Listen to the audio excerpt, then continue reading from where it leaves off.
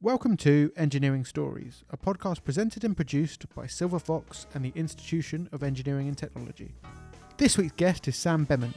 Sam is a Technical and Innovation Manager at Railway Industry Association and has a doctorate in Railway Systems Engineering. He tells us about his experience and shares how he transitioned from aeronautical to railway systems engineering. So without further ado, let's get to it.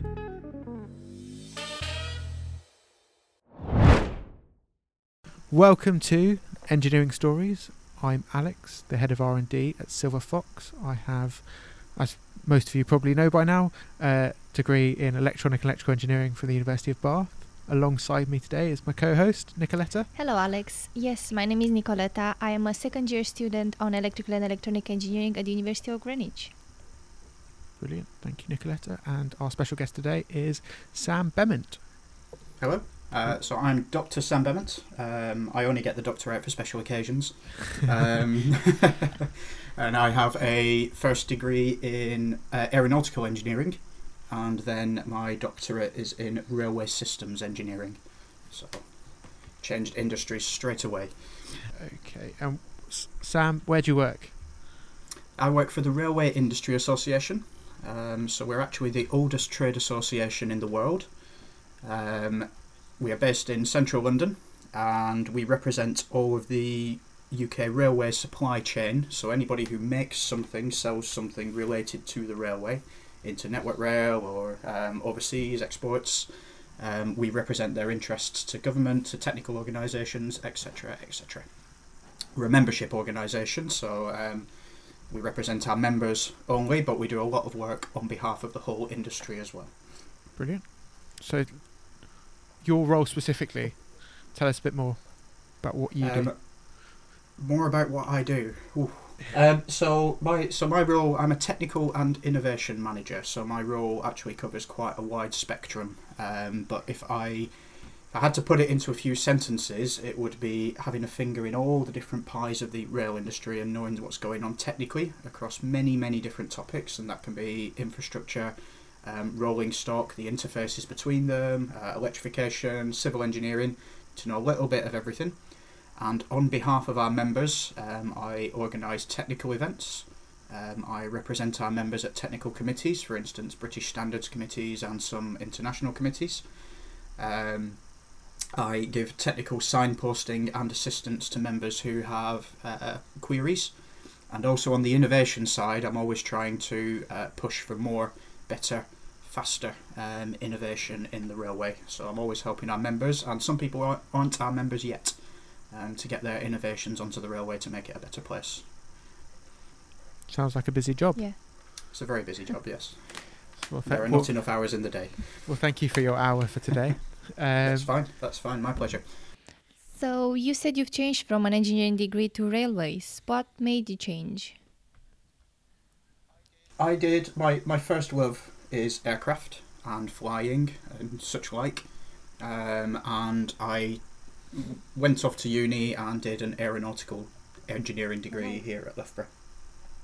I graduated in 2009, which was just at the start of the sort of global aviation crash, if you will. So whilst I wanted to be an aeronautical engineer and design and build aeroplanes for a living, not only were there no jobs in aeronautical engineering, there were also thousands of existing aeronautical engineers being made redundant and dumped onto the labour market. So the chances of me getting a job that I wanted to do, if you will, were slim to none at that point in time. So I had a look what was out there, what was hiring, what was a nice stable industry that might pay me a decent wage for the rest of my life, and a few friends of mine recommended rail. So I looked into it and I applied and got a job on the Network Rail graduate engineering programme. Well, that's a journey. And you have Network Rail does own 2 helicopters, so there's a little bit of a link there, I guess. But did you enjoy your degree? I enjoyed aspects of my degree. So I come from a long line of engineers in my family. My granddad was an engineer, my dad was an engineer, and my perception of engineering was building things with your hands, making things work, if you will. And I think that traditional skilled aspect of engineering that I saw growing up, I grew up in a Lancashire mill town, and people just fixed, mended, made do, and that was what I saw as engineering. When I went to uni, the engineering that I did at uni was essentially it was applied maths, which I think engineering somehow missold, and perhaps if I wanted to get my hands dirty, doing an apprenticeship or similar would have been the route. I don't regret doing the degree, but it wasn't what I expected when I went to uni. So lots of applied maths, not so much actually getting to hit things with a hammer. We did get to build some stuff, incidentally, and as the course went on, we got to build more and more stuff, aluminium structures for aircraft, that sort of thing, and then test them in presses, make sure they performed as modelled. But the majority of the degree that was sit behind a desk and do maths wasn't my cup of tea. I'd rather be getting out there building things. Okay, well, interesting. Well, I'm going to jump to one of the last questions we tend to ask people, but given that answer, I'm going to ask it. Given the availability now of degree apprenticeships, where you get your degree, but you still go and do an apprenticeship, you learn a trade, you learn a skill, do you think that would have been the right route for you if it was available? Possibly. So I think I benefited because I had the background of being hands-on anyway, because that's how I was brought up, and I learned things essentially from my dad and granddad that I think a lot of the people I showed up on the course with didn't have. So I benefited from that practical experience. I think if I had my time again, something like you've suggested would be, I'd probably do more research as to what was a bit more hands-on, and a degree apprenticeship is probably a good mix, yes. Well, that answers that question. Like I said, it's one we tend to say for the end of the podcast, but that seemed like the right time to ask it. Do you feel like aeronautical engineering has changed as a degree in nowadays comparing to what you've had or what you've studied, or do you think it stayed the same with behind the desk applied maths? So I'm not exposed enough to the aeronautical industry after having done my degree to make a fair comment. I don't think. But what I will say is that I'm still in contact with people who I did that degree with, obviously. My first few years, I would say my first 6-7 years of experience in rail is that I was basically given a lot of wonderful experience, taken all over the network, shown the real living, breathing railway, and it is a living, breathing railway. And I've been given some great experiences to go and design my own kit. I've been given money to do that. I've been given the opportunities to do research and try and make things better. The friends I spoke to who went into aeronautical engineering, and it might be a symptom of the fact that it was 2009 and there was huge redundancies, but I can give one example. A good friend of mine went to work for a company who manufactured landing gear, and he spent 2 or 3 years trying to lightweight a certain component in the landing gear. So he was sat behind a desk doing a lot of modelling, doing a lot of design, and then they redesigned the aircraft to increase its maximum takeoff weight. And the landing gear that had been on the drawing board for 3 years, the first 3 years of his career out of uni, working on this thing, pride and joy, and it just got thrown in the trash one day because we didn't need that set of landing gear anymore because the plane got heavier, sort of thing. And that hasn't really happened to me. I haven't had that experience of being trapped behind a desk working on something that, I'm not saying that there aren't those jobs in rail, it's just not the jobs that I've got. Sorry, it's not the jobs that I have held, the posts that I've held.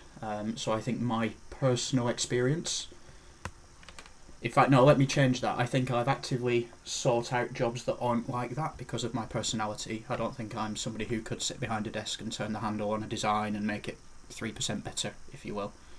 I want to go for the big fish. Yeah, that's interesting, because when I was looking for my placement, I was determined to not go to a place where we had placement talks from people and they went to nuclear power stations and pressed buttons and that was their placement, and I was determined to not do that. What happens if you press the wrong button? Well, exactly. One that's the pressure is huge, and also there was nothing to show for it at the end. The power plant still ran. That's good. I mean, I've perhaps come across a bit negative there, and I don't want that to be the takeaway, because it takes all sorts, and a lot of people are really good at iterating designs and want to do that, and that is absolutely fine. That just doesn't suit my personality. And if everybody was like me, the world wouldn't turn, because nobody would be sat in the design office making those designs, doing that CAD, etc., etc. Yeah, well, I was just saying that I was determined to have something to show, so I managed to get a placement at Nissan as a design engineer, and worked on the new Micra, as it was then. It's a middle-aged Micra now. But did anything you designed on it make it to the production model? Yeah. Well, So every time you see a Micra on the road, you can be like, that left headlight there. no, it was the wiring harnesses actually. But Was it? Okay. Yeah. Okay.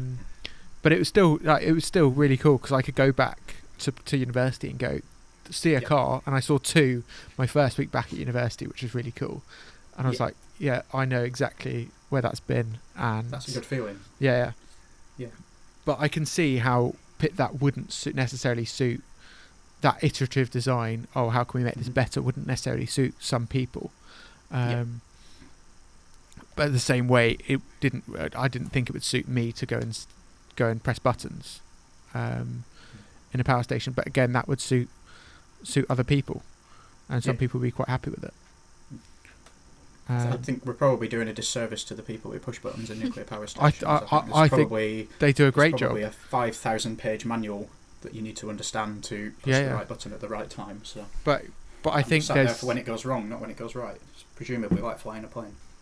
That's I've not heard that saying in a long time. But yeah, I think that suits it quite well. But I think there's, we're all different, and everyone has a different idea of what's a good job and what they want to do. And I think that's why engineering's so great and so important, is because there's so many different roles. And I think that's what this podcast is. We set out to highlight, is how wide a scope engineering is, and just because you don't want to push buttons or you don't want to iterate design, there's probably something for you in there. I think there's probably a big piece here on equality, diversity, inclusion and belonging, because there are so many different roles in so many different places that suit so many different personalities. I think it kind of suits the spread of personalities in society in the same way, if that makes sense. Yeah. You mentioned flying. Flying is your passion. Yes. So do you fly? I fly, and I also skydive, yes. Wow. Not at the same time, I hope. Not at the same time, no. So I started skydiving when I was in university. I came to Loughborough University to do my undergrad. And Loughborough is a very sporty uni. And I went to the sports fair on the first day, and everybody was like 6'6". I'm not 6'6". You can't tell that on a podcast. I'm nearer 5'6". But I was walking around the sports fair, and everybody's there signing up for their, pro rugby squad. Swimmers with feet the size of like dolphins flippers and things rowers, like that. And I'm there, never really done any serious sport. And I was like, well, I'm at Britain, if not the world's best sporting uni. Should probably sign up for something. The flying club was a bit out of reach financially, but the skydiving club had a much lower barrier to entry. And I signed up for skydiving and gliding on that first day, because I just got my student loan, so I could just, bleed money for a few weeks anyway. So I signed up for skydiving and gliding. The skydiving course was 1 week before the gliding course, and I went along and had such a good time that I never actually showed up for my gliding course. I just lost my deposit and I went skydiving again. So, so that was my passion that kind of motivated me to get a decent job, earn decent money, so that I could burn it all on jet fuel, repeatedly going to 13,000 feet over and over again. And then more recently, about 3-4 years ago, I finally got to a position in life where I could sink some money on learning to fly as well. Wow. So I try and spend as much of my leisure time in the sky in some form or another as I can. How big a plane can you fly? I can't remember the regulations. I'm a baby pilot, so I can fly a single engine piston, not in a cloud, up to 3 tons with 4 passengers or something like that. Brilliant. That's pretty cool. Oh, not in the dark yet either. That's a separate badge. There's a badge for everything. Yeah. Good. Like 25 metre swimming badge to be able to do that. You fly? No, I've had one flying lesson ever. Okay. Did you smash it? I did. I took off. Yeah, you smashed it on your first lesson. No, not quite. Although Okay. the bloke who took me up was, I think, a complete and utter maniac. Okay. We went up. It was in Jersey. I mean, that's probably a perception thing, but yeah. Oh no, Probably thought we've he got was up. super cool. Yeah, we went up to I don't know how high, probably 1,000 feet. I Yeah. can't remember now. Mhm. And then he decided he'd take over controls and just dive. Yep. I've never been so scared in my life. This bloke who turned to me when we started, he got in the plane. He was like, "Do you want to take off? You shouldn't really take off. I shouldn't let you take off, but do you want to?" And I was like, "Yeah, okay." He was like, "Okay, here you go." So did it, and I was like, "Okay, right, flying. No, down we go." And my poor dad was in the back. Yeah. And he said he's never felt more sick in his life. But it was good fun. It's something that if I ever had the money and the time to do, I'd love to do. But it's that's the pendulum you've just mentioned. That's the pendulum I've had through my career: money and time. yeah. I think Money that's and time swinging backwards and forwards. what is it? When you're young, you've got time and no money. When you're middle aged, you've got a little bit of both. And by the time you retire, you're running out of time. Yeah. But you've got loads of money. That's the plan, anyway. Loads of money. No, I have to keep spending it on On flying lessons. fuel for Yeah. Exactly. Silver Fox proudly supports engineers with all their cable, wire and pipe labelling requirements. The Fox in a Box thermal printer has the ability to print a whole range of thermal labels with one software, one printer and one ribbon, saving loads of time for the engineers out there in the field. For more information, contact sales@silverfox.co.uk or call on +44 01707 373727. Yes, based on your LinkedIn, you said that you've worked into the entertainment industry, if I'm not wrong. Yes. I was quite curious about that because it's a contrast. Would you like to tell us a bit more about that? Absolutely, yeah. So I've just said, like, I always, all the way through uni and everything, I've always had a job to enable me to have the money to be able to do the things I want to do. So I was based in Loughborough, obviously, for my undergraduate degree. Needed a job. There was a lot of bar work. I did a little bit of bar work, but then I got offered a job.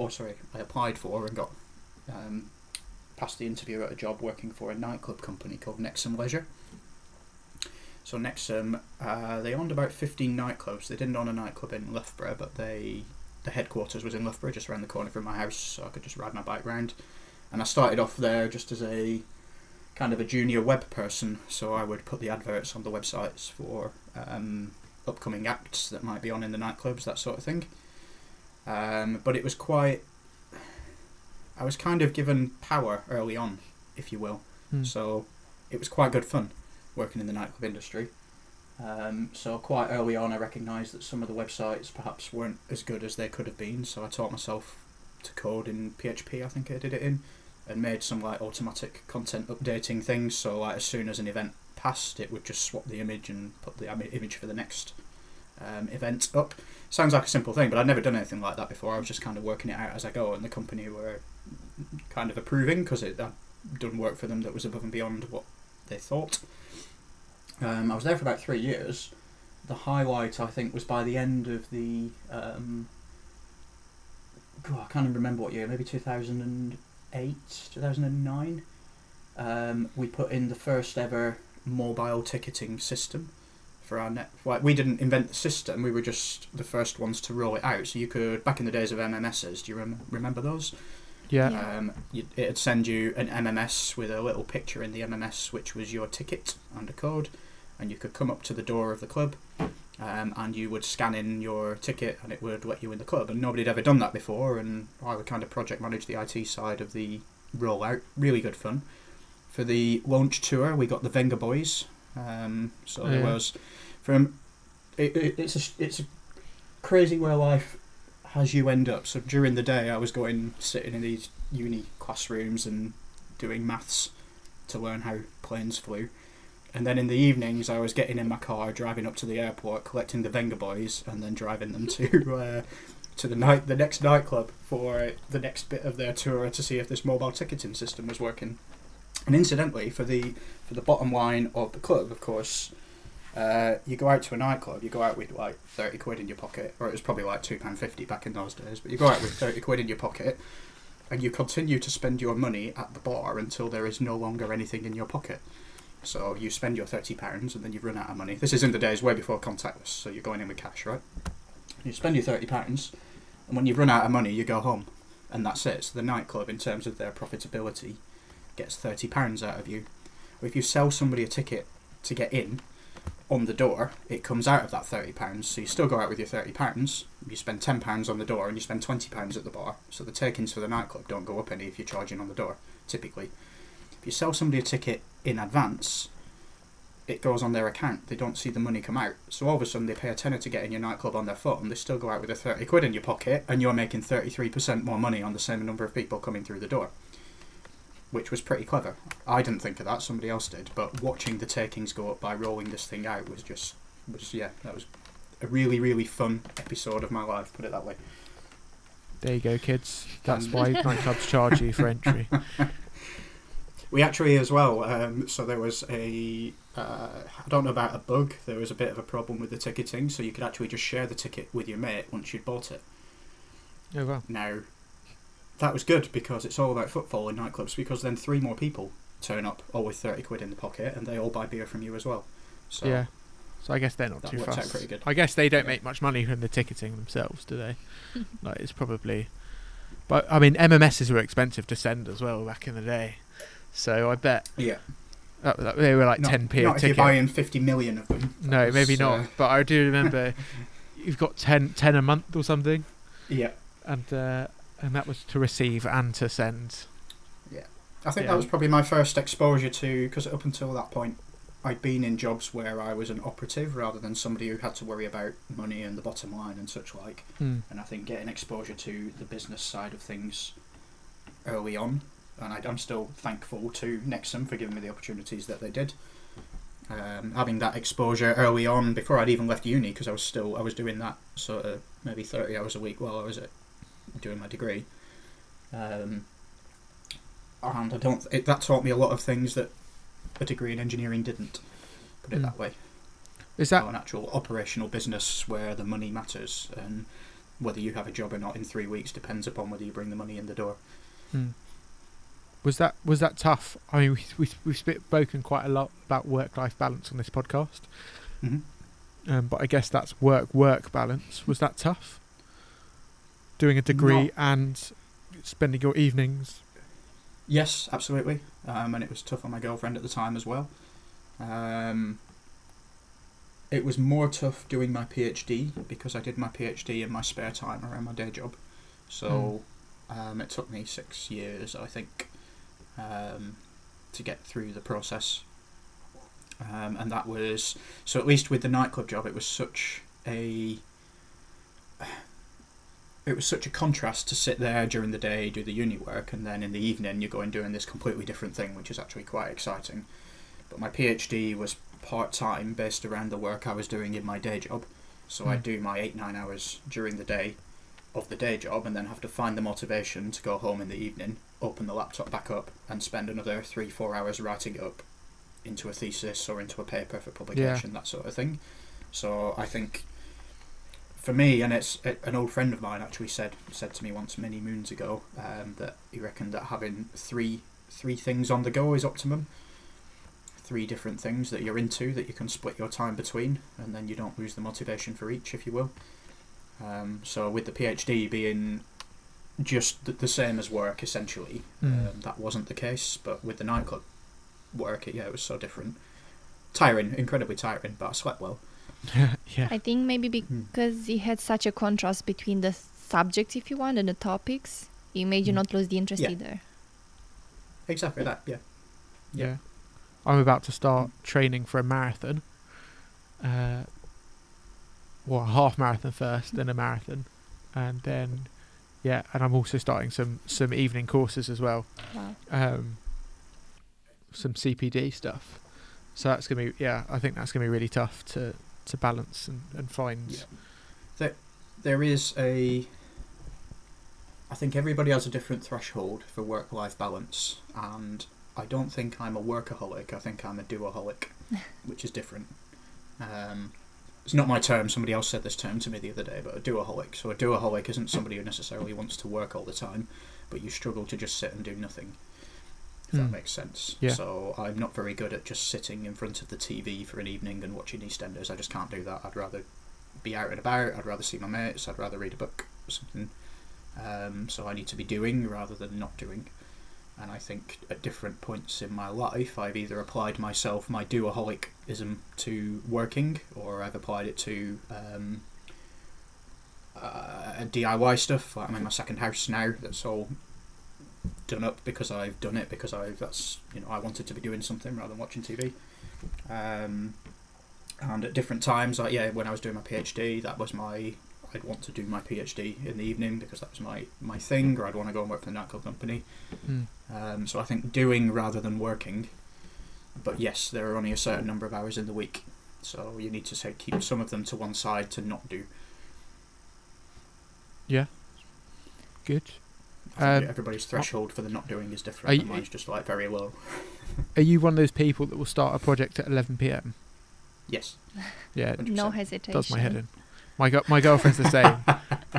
My girlfriend will go, right, it's 11, so I reckon we should clean the entire flat. Or it's 11 p.m, so I reckon we should change the doors in the kitchen, on the kitchen cabinets. And I'm a morning person. You're saying she's an evening person? Yeah, I'm not. I'm a morning person. Yeah. So you start projects at 7 a.m, which I find more annoying. Yeah. So I'm still asleep. Yeah. So you did your PhD, but you took a bit of a career swing, I think is fair to say. But also, as we've mentioned, but also you only did your bachelor's. Your first degree was only a bachelor's, which isn't normal. It's not normal, no. So long and complex story, which I'll save you, but I did a bachelor's due to the student finance arrangements messing me out, and I couldn't afford to carry on for another year, if you will. Okay. So I left with a bachelor's. You get onto the Network Rail grad scheme with a bachelor's, so even if I'd have found the money, at that point I was like, well, I've got a job lined up that's decent and a place on a grad scheme, so what's the point doing another year at uni? So I kind of decided against borrowing or anything like that. Did 3 years at Network Rail, I think, 2, I can't remember exactly, and then applied for a job and was offered a job back at Loughborough University working as a railway researcher in a completely different department to my undergrad. So that was in the electrical engineering rather than the aeronautical engineering, which obviously were in buildings next door to each other, but nobody ever speaks to each other in the university and buildings next door to each other. No. So a different crowd of people. And they offered me, normally that job would require a PhD to even get through the door, but because it was railway research and it was quite a specific topic and it was stuff that I'd actually been working on almost exactly when I was at Network Rail, they let me in on an experience card rather than a qualification card. So I ended up, it was a very lucky break, and I'm still in touch with my old boss who hired me. I'm very grateful, but he basically hired me into a role that normally requires a PhD with only a bachelor's, just because of my prior experience. And the deal was, when I signed up, he was like, you can get a PhD off the back of publishing all of your research. So long as you do a good job, if you stay here long enough, you will have a PhD, because part of your job as a researcher is to publish in journals, etc., etc. So I signed up for the job, and within 6 months he had me signed up for a part-time PhD alongside it. And that's how I ended up That's how I ended up with a PhD with a bachelor. But I don't think it's a requirement. It's not, but it's rare for someone to not do a master's. Yeah. I think there's a real. I'm getting on my high horse now. I think we as society have come to see university education and going and just bettering yourself. The opinion has swung round that you must go to uni to get a job rather than just go to uni to study something that you're interested in. If I'm lucky, I'll live to 60. Who knows? 75. I can't remember what my life expectancy is. I've probably knocked a few years off that by doing a PhD, I'll tell you that now. But yeah, if I make it to my life expectancy and I've done 3 years at a uni, studying something that really interests me, really personally, deeply interests me, is that a waste or is that a wonderful thing?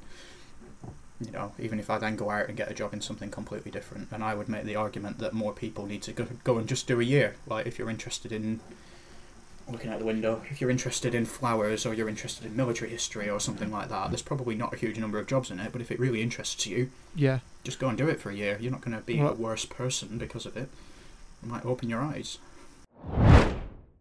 Your time in engineering has allowed you to work all over the world, I believe. Yes, it has. Yes, I've been very lucky. Any favourites? Oh yes, Australia. So I managed to get over to Australia once with work for about 2 weeks, and I went to attend the World Congress on Rail Research, which, if I give a little plug, that's being held in Birmingham this year. Oh, that's disappointing. RSSB.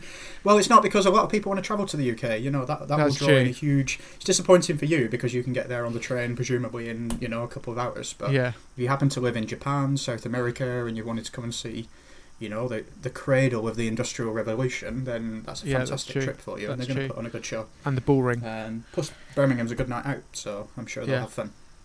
But yes, my favourite was Australia, Sydney. The Aussies put on a fantastic event for us. We had dinner in the harbour on a cruise ship. We had a launch party at, I can't remember the name of the zoo, but we got a boat across the harbour, and I was there at one point with an iguana in one hand and a beer in the other, talking to the president of Australian Railway Association. So I can't remember who, but yeah, it was a rather crazy time. I met a colleague again in this role that was actually on the same work trip, and we were reminiscing about it, and still to this day not understanding how somebody somewhere had managed to get that amount of wine through expenses. Yeah, that was a good trip. Wow. So there are opportunities for fun in engineering, is what I'm saying. Yeah. I managed to get to Singapore. So there's a very specific the Institution of Railway Signalling Engineers, which is a very specific technology area, I guess, and therefore not a huge number of people working in it, and they're a very close-knit, very friendly community because of it. And they organise several actual annual technical tours, and they do a conference called Aspect, which is like a technical R&D type conference. That was in Singapore a few years ago, and again they put on a fantastic programme of events, leading to drinkies and a Chinese at the top of the bank of something or other building on the.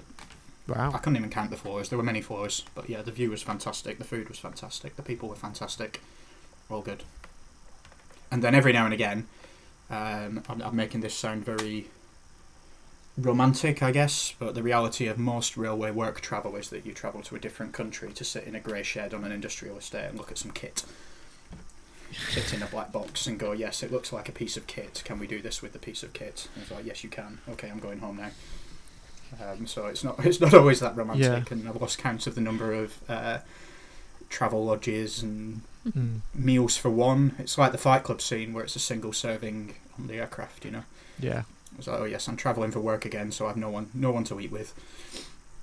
Single serving. Yeah. I had that the other day actually. I was down in Swindon, and dinner in the hotel for one. Yeah. And did you spend the whole time staring at your mobile phone next to your meal, or did you try and make eye contact across the room with another stranger who's also there on a business trip or a meal for one? I don't know. There was actually a group next to me. I was trying to work out what they did. They were on a business trip as well. Oh, so you were spying. Yeah, I was trying to listen to their conversations, hobby. But I couldn't quite work out who they worked for. But I think it might have been someone like EY or like a professional services firm. I started because I've been to America for work quite a few times, and I started trying to, if I saw somebody else who was obviously there on work and they were having a solo meal, you have to be brave to do it, but you never know. They could be a chief exec, they could be your next boss, they could be someone very important, very powerful, and they're just there as well for work, and they're just sat having a meal for one, and they're a bit lonely, and they're fed up of single servings. So you just say, hey, are you here working? Oh, cool, can I join you? Just have a meal. And by the end of it, you've swapped business cards with somebody you wouldn't have met otherwise, and you've had some company for your meal, etc. It's a pretty ballsy move, but what's the worst they can do? They can say, no, I want to sit here on my own and stare at my phone. Then you're like, okay, have a nice day, bye. Yeah, have a nice day. I'm going to sit over here and stare at my phone, sort of thing. Yeah, I'll do You that. get really too. lucky. They might be a CEO and they might pick up the tab for all the drinks in the evening. So you never know. You said you like DIY? Like you've had a couple of Yes. DIY projects of your own and built a second house? Yeah. How?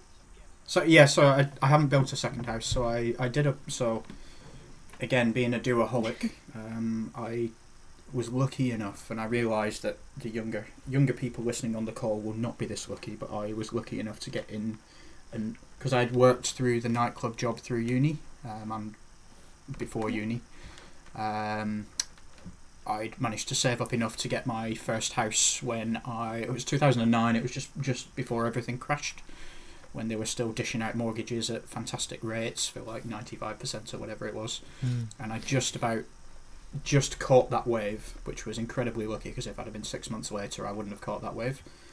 But I basically bought a house and gradually did it up through my first few years of working at Network Rail. Sold it a few years, made all my mistakes on the first house. That's the way it works, you make your mistakes on the first one. Learning curve. So by the time I got my second one, I've made all the mistakes, and I've not built it, but I've done a loft conversion on it. I've smashed out all the downstairs to turn it into a big open plan area. I built That a sounds lovely. workshop out the back that's, I can't remember, it was about 80 square metres, something like that, Wow. out of brick. That was my lockdown hobby. Again, doaholic. So yeah, it's quite, stuff like this is 90% luck. As I say, if I'd have been 6 months later and being like, maybe I've got enough for a house now, there is no way I'd be on the property ladder. And I see some of my friends and colleagues who are in that situation. It makes me very sad that they're working very hard and paying huge rents and that sort of thing, and it was just luck. Let's talk about your PhD. What was it in? So my PhD was in, as a high-level subject, railway systems engineering, but the actual topic was making track switches, points, more reliable. So it was a fundamental rethink of how we switch trains from one track to another, essentially. It's done the same way there's minor differences, but it's done the same way all around the world. You typically have two rails that slide from side to side, powered by an electric motor or hydraulic ram, and then when the rails get to where they're going, they're locked in place. It's a single motor, it's a single lock. So if anything fails, there's a bit of electric kit as well that watches where the rails are and tells the signalling that it's safe for the train to pass. But if any part of that fails, then you have a points failure. And bear in mind that failure the points could be fine, it might just be your detection system that's failed. And a points failure is one of the things that can bring railway networks to their knees with delays, because that points failure, the points are can be in the middle of nowhere. It can take you hours to get there with a fault team, and it might be a very minor fault, it might be something very simple, but because they're safety critical, and the way they're monitored and detected and locked, you need to be absolutely sure that they're safe for the train to pass. So my PhD basically looked at re-engineering them, so rather than achieving your safety critical level of performance through a single machine, single lock, I basically said, well, we could have several machines doing the same thing. How reliable would that make them? How safe would they be? How many more trains could you get through, etc., etc. It's not as simple as that, because of course if you lock your rails in position, if you have a second machine, it can't unlock the rails because the first one's locked it, so it's not just a case of stick 2 point machines on a set of points. So I came up with a particular mechanical arrangement that ended up being patented, of a way to get over that problem, to enable you to have several point machines working on the same points. The advantage of that is also that from a maintenance point of view, at the moment we go out and do regular checks in the UK, so the points will get looked at by someone who goes out on the ballast to have a look at them to make sure that they're functional and safe, and that happens. You'd be surprised how regularly that happens. Whereas if you have several point machines, you can basically ignore one till it fails and then send somebody out to replace it, basically. So there's all sorts of maintenance advantages as well. That was my PhD. So is that It's, 200 pages. You can go and read it if you wish.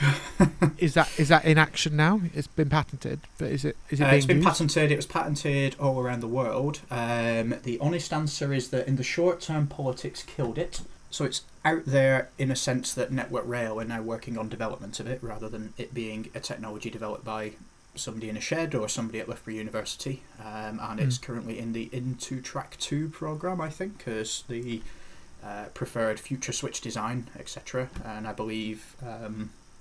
I don't know exactly what stage it's got to. I've kind of stopped following it. When I was at the uni, the final project I worked on related to it is that we built a full-scale one and ran some trains over it, and it performed as intended, which was nice. And that was at a test track just down the road from here.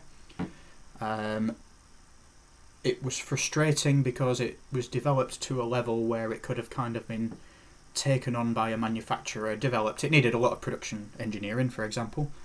The bit that I'm not very good at, as you figured from earlier on in the call, a few design iterations, that sort of thing. But I made the first one and that worked, or rather, we made the first one and it worked.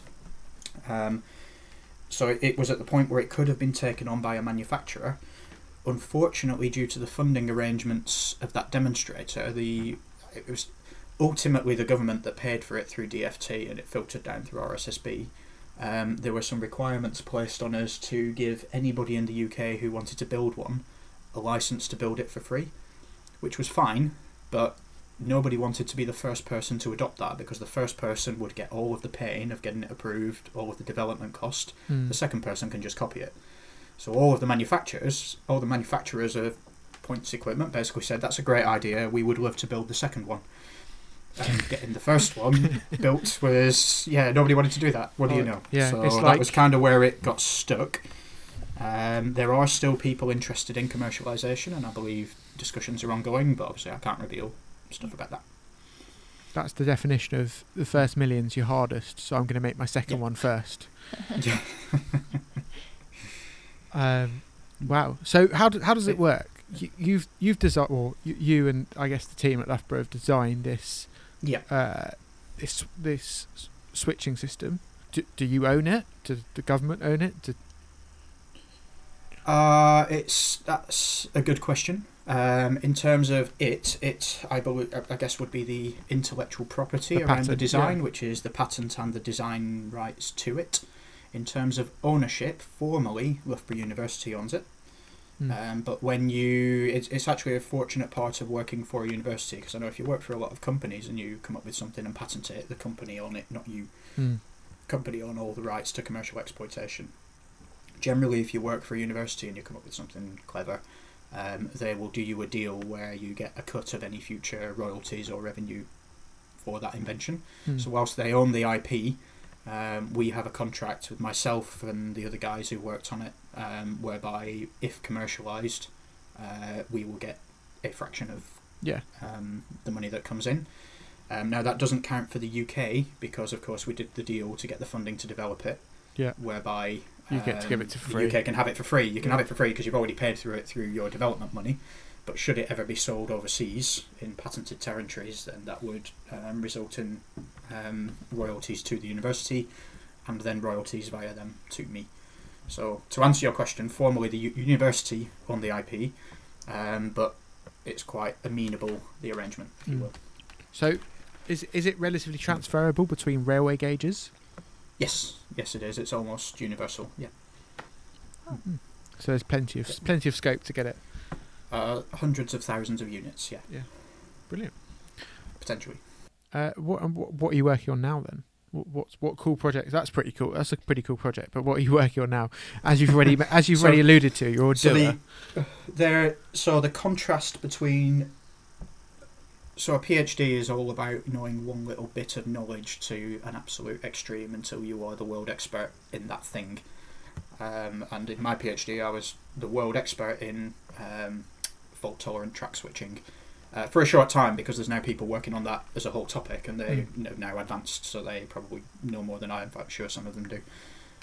Whereas my job now is to know a little bit about everything. So it's like the opposite. It's the complete contrast to doing a PhD. So I've gone from knowing everything about one thing to a little bit about everything. So a lot of what I do now for the Railway Industry Association is to do with innovation and innovation projects. And actually, the sort of things the way I can help is by linking up all of the people that are working on cool things, if you will, and saying, hey, what if you worked with him or her and that technology kind of combined with this one, and then I start sticking together teams to build things, that sort of thing. So it's a very different approach. It's kind of a top-down approach with existing organisations rather than sitting in a lab and literally soldering wires together. So I've got interesting things that I'm not really allowed to talk about, I'm afraid, but we're looking at interesting things across electrification. Electrification is the quickest, easiest way to decarb transport. Nothing comes close to an electrified railway in terms of moving people and stuff between two places in a decarbed way. If you have an electrified railway with green power, that's perfect. It's near to perfect as you're going to get. The problem with electrification is it's a bit expensive for the initial capex cost. So looking at technologies to bring down that capex cost suddenly opens up more areas of the network that can be electrified. What else am I working on? So I'm working on a document basically highlighting all of the advantages of that investment in rail innovation has brought either to society or to exports, bringing money into the country, for example. We forget what the world was like before the railway, if you will. Until the railway, it was horses, carts and barges, The railway came along, all of a sudden you can move millions of people within a day to opposite ends of the country, millions of tons of coal, ballast, you name it. And innovation's a bit of a modern buzzword, I think. But the railway was innovative by its very creation and has been innovating ever since, and that's why we don't have steam anymore. We've gone to electric traction, that's why we've got continuously welded rail and trains that run at 225 miles an hour, etc., etc. And I'm trying to make sure that a lot of the future innovation that's going to happen, that will happen, the innovation will happen, and I would like to ensure that that happens onshore in the UK, so that it's our products that we're exporting rather than let it happen overseas so that we're paying to import things that we require in future. So again, that's a very high level piece of work, but one that needs doing, lest we fall into a trap where we're dependent. And is electrification, obviously it's the way we're going, it's better for the environment. Is it more cost effective than traditional powering methods? So by traditional, I'm going to take, you mean diesel? Yes, we'll go diesel. Good old diesel. Diesel or steam. Yeah. We diesel or steam. So electrification has a higher capital cost because obviously you've got to string wires up over your railway, but then a lower operational cost. And how high or low your operational cost is depends upon how frequently, about the amount of traffic using the railway. So you reach a break-even point where it will never pay to electrify some lines, some branch lines perhaps in northern Scotland, that sort of thing, where the OPEX savings will never pay back your CAPEX. That's purely in financial terms, not looking at the carbon aspect, but in financial terms, that's where you're at. So RIA, the Railway Industry Association, actually produced a document called the Electrification Cost Challenge that's got a lot of this detail in, but if the executive summary is that it pays, we can do it cheaper if we get a rolling programme of electrification rather than stop-start projects. And if we get that rolling programme, it pays to electrify, I think it's about 80% of the remaining unelectrified track. Don't quote me on the number, it's something like that, document available online. And for the remaining lines, it then if you do want to decarbonise, you need an alternative power source. And the two biggest contenders for the alternative power at the moment are hydrogen and battery. Obviously, both have their advantages, both have their drawbacks. I don't think it'll be one technology that wins. It's not we're going to pick this one. I think it'll be different solutions for different locations. And there's a lot of our members at the moment working on some really clever stuff around that, and kind of, even without, in some cases, formal government support, whether financially or otherwise, they're ploughing ahead and saying, well, we know there's going to be a market for this particular technology, so we're ploughing R&D into it. And I really respect that. How come? Obviously, I know the reason the tube is electrified. That it's on the ground. Tube had steam in the past. It has had, but now it's electrified on the ground because obviously there's no space for overhead lines. Yes. But how come we've adopted that on the rest of the rest of the railway, and not gone for the third rail? Yeah, different technologies at different times that were available at different points of history, basically. So if you go down to the southeast, most of the southeast is electrified with DC third rail. Because the third rail is low down and near things, you can't have it as high a voltage as you would with overheads, which are up in the air and miles away from everything, so the lecky doesn't jump off them onto whatever it can get hold of. So the DC third rail is at a nominal 750 volts. For the electrical engineers on the call, the lower the voltage, the higher the current to be able to transmit the same amount of power. So the DC third rail, the number of amps you have to pump through that rail when you've got several trains in section. You know that you can see the rails steaming in winter because they're getting warm and it's quite lossy, if you will. That said, it's been in place for years. It works perfectly well for the southeast. There's a few safety concerns which I think will mean it's not going to be rolled out more, but there are projects of what we call DC infill. So there's little bits, if you just did a mile here or a mile there, you could run different services in different places, or there's advantages to doing that. So we are rolling out a little bit more of that. The overhead system that we use, which is 25,000 volts typically, which means you can have much thinner conductors because you have much less current flowing. And they're also better for higher speed, I understand. Not an expert, but if you want to go above sort of 125, 150 miles an hour, all of the systems in the world that go that fast use overhead catenary. Okay. Personal opinion is that overheads are a bit ugly, but they get the job done. I was thinking, and also they get the job done. They're a bit uglier, and they are a bit uglier. I think some of our members are working on aesthetic masts, and they look lovely.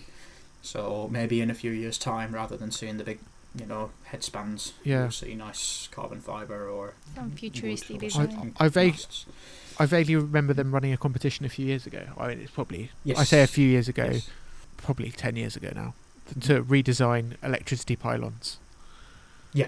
And some of those designs were quite interesting, but I haven't seen any, so I'm guessing it went nowhere. I don't know. What advice would you give to young Sam or Samantha listening to the podcast, listening and thinking, I want to do what Sam does? And what age is young Sam or Samantha? Probably looking to go to university, so let's say 15, 16. Okay. So my advice would be that even if you're not sure about a technical career or a career in engineering or something related, if you have the skills or the talents to do a STEM degree, it will serve you well through many walks of life. So, even if you're like, oh God, I'm not sure if I want to be an engineer or do this or that, even having that in your having that on your CV will never serve you badly. I know people who are accountants, I know people who are CEOs, I know people who fly around the world selling things who have engineering degrees. And doing an engineering degree doesn't pigeonhole you to sitting in front of a computer and doing CAD for the rest of your life or maths or something like that. But it's a wonderful thing to have as a first step in your qualifications. And never ever turn down a free drink. And never turn down a free drink. Because that's how all the best networking events start. And that leaves us just to say thank you very much, Sam. Thank you, Sam. Thank you for the opportunity. It's not often people listen to me for an hour straight and don't touch me. So too far away, my arms don't stretch that far. But it's been really good talking to you. So thank you for your time.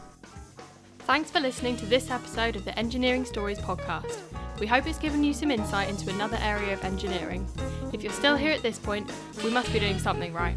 So stay tuned for the next guest, and in the meantime, share this episode with your friends and family, and don't forget to subscribe.